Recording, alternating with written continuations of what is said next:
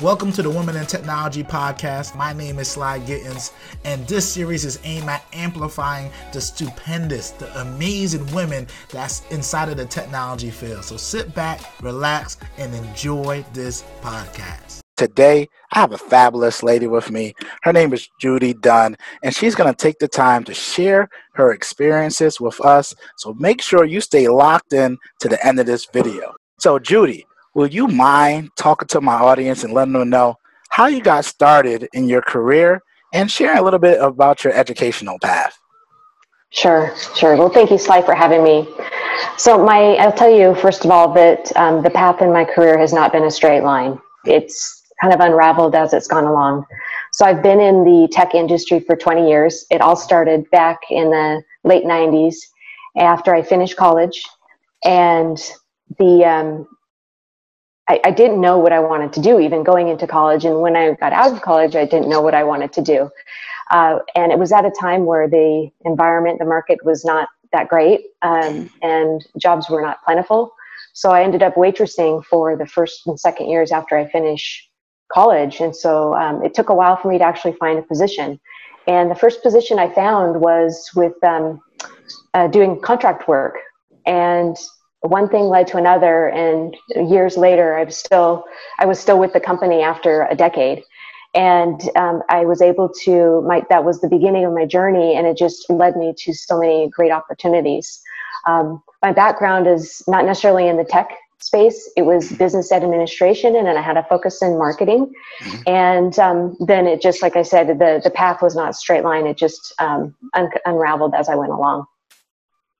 That's great. Well, that's great to hear. I think the reason why I say that's great is I feel like a lot of the people I interviewed on this channel is very similar, but a lot of people I talk to every day, when they get into technology, it's usually a different path that gets you here, right? But you got here.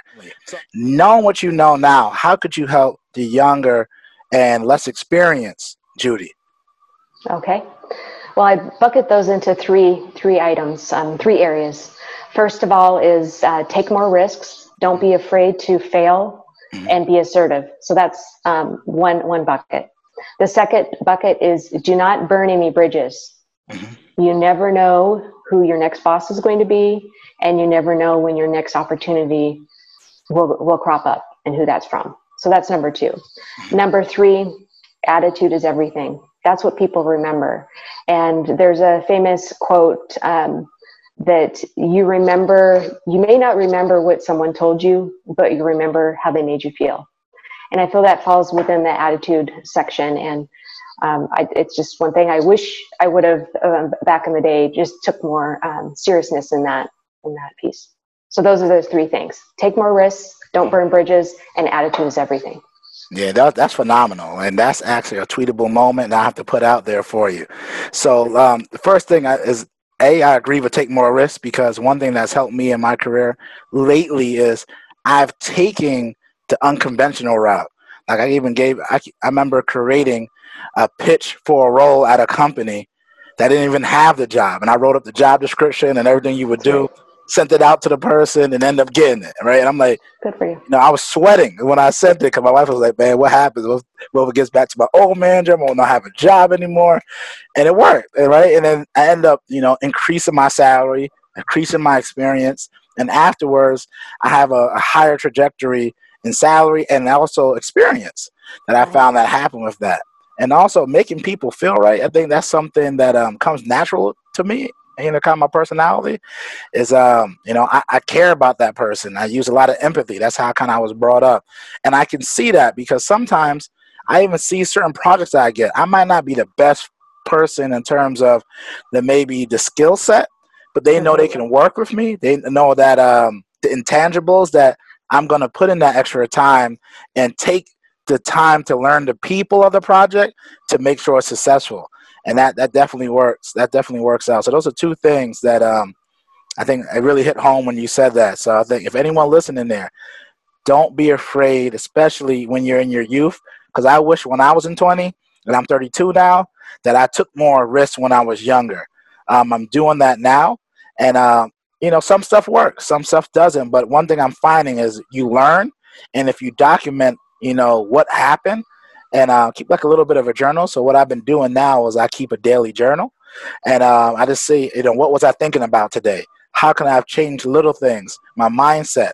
I wasn't focused today, right? And like even today, like I feel like I gave like 80% of focus. What if I'd unlocked that 20% and stayed the course the whole day? How much better? What else could I have got done? Or what if? The better question I ask myself: what could I have done earlier to make sure I maximize the day today, right? So now tonight after this call, now I got to put things in place for tomorrow to make sure I maximize the day because I got to take a certification on Friday. And could I spend more time during my time when I took my foot off the brakes at reviewing more questions, right? So it's just little things about that I've been adding to the day.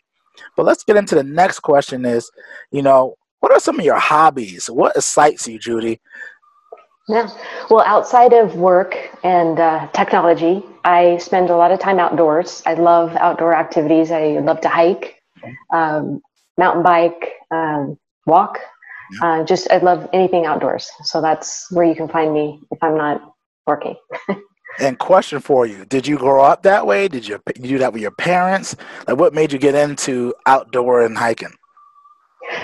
Yeah, I've always been a active person, athletic. I was in sports when I was younger and in college, and I just continued that. So I've always just been interested in keeping active, and I love the outdoors. I love nature. It just balances me. And That's amazing. So I grew up in Brooklyn, right? So outdoors, I'm terrified of it. I'm gonna be honest with you. When I get it, you put me in the woods, I don't know what to do. My wife, she likes to go on these trails, and I'm telling her, like, you sure there ain't no bears here? Sylvester, like, where the bears coming from? There's no bears in this area, So like, it was just pretty funny. But I remember one time when we was in Tampa, I went down to it's like a trail right outside of the city, and they actually had like cougar warnings. I'm like, hold up, they should have told me this before I got on this trail, because I don't have anything to protect myself, and if I would have known that there's cougars out here, I'd have never made that walk, man. I would have walked somewhere closer to the city, man. yeah. But the funny thing that I'm laughing about now is as I got older, I kind of like my space now. I moved from the city in Brooklyn to Buffalo, and where I am, like, I'm near the city, but I'm not in the city, and I got more space. And now that I bought my house, it's like, man, like my neighbors are like only like 100 or 200 feet apart. I'm like, man, I want I could see me doing a little bit more, more just a bigger land, right? And just have less neighbors. Because now I realize now it's changed now being a dad. My priorities changed. So that's cool that you said that. It's just for me, I remember in the beginning, my wife would laugh because I'm so used to, I used to joke with her, I'm like, there's one tree on my street. But if you go to Google Map right now, and I tell you where my parents live, right, it's literally one tree on my street. You know what I'm saying? Like, her parents didn't understand that she thought I was joking until when we moved to Brooklyn, they realized, like, you wasn't joking. You really had one tree on the street. I'm like, I'm telling you, man, like, this is a concrete joke. It was so funny, Judy, before we go on, is I was mowing my lawn, right? And I thought it was the greatest thing ever. And the first time I mowed a lawn was when I was 32 this year. So I put it on Instagram. I thought I was so excited. 11-year-old kid was like, man, that thing looks terrible, man. Do you use Azure? I'm like, man, I don't know what that is. Did you use this? I'm like, I don't know what that is. Man, I'm 11. I can do a better job than you. I'm like, I tried my best, man. Like, do I get a gold star or something? No, I'm just joking. But it was just funny, man. I went off on a complete tangent. But let's keep it going. So, Judy, would you mind sharing some of your favorite books? Yeah, well, I'll share one that I've found to be quite informative for me. And this is called Strength Finder 2.0. And it is an assessment tool, and it helps you as an individual uncover your unique talents and strengths. Mm-hmm. So there is a 20 to 30 minute assessment questions, and you go through and you just answer them quickly. It's on a scale of like 1 to 10, and you just answer it, what comes to mind at first.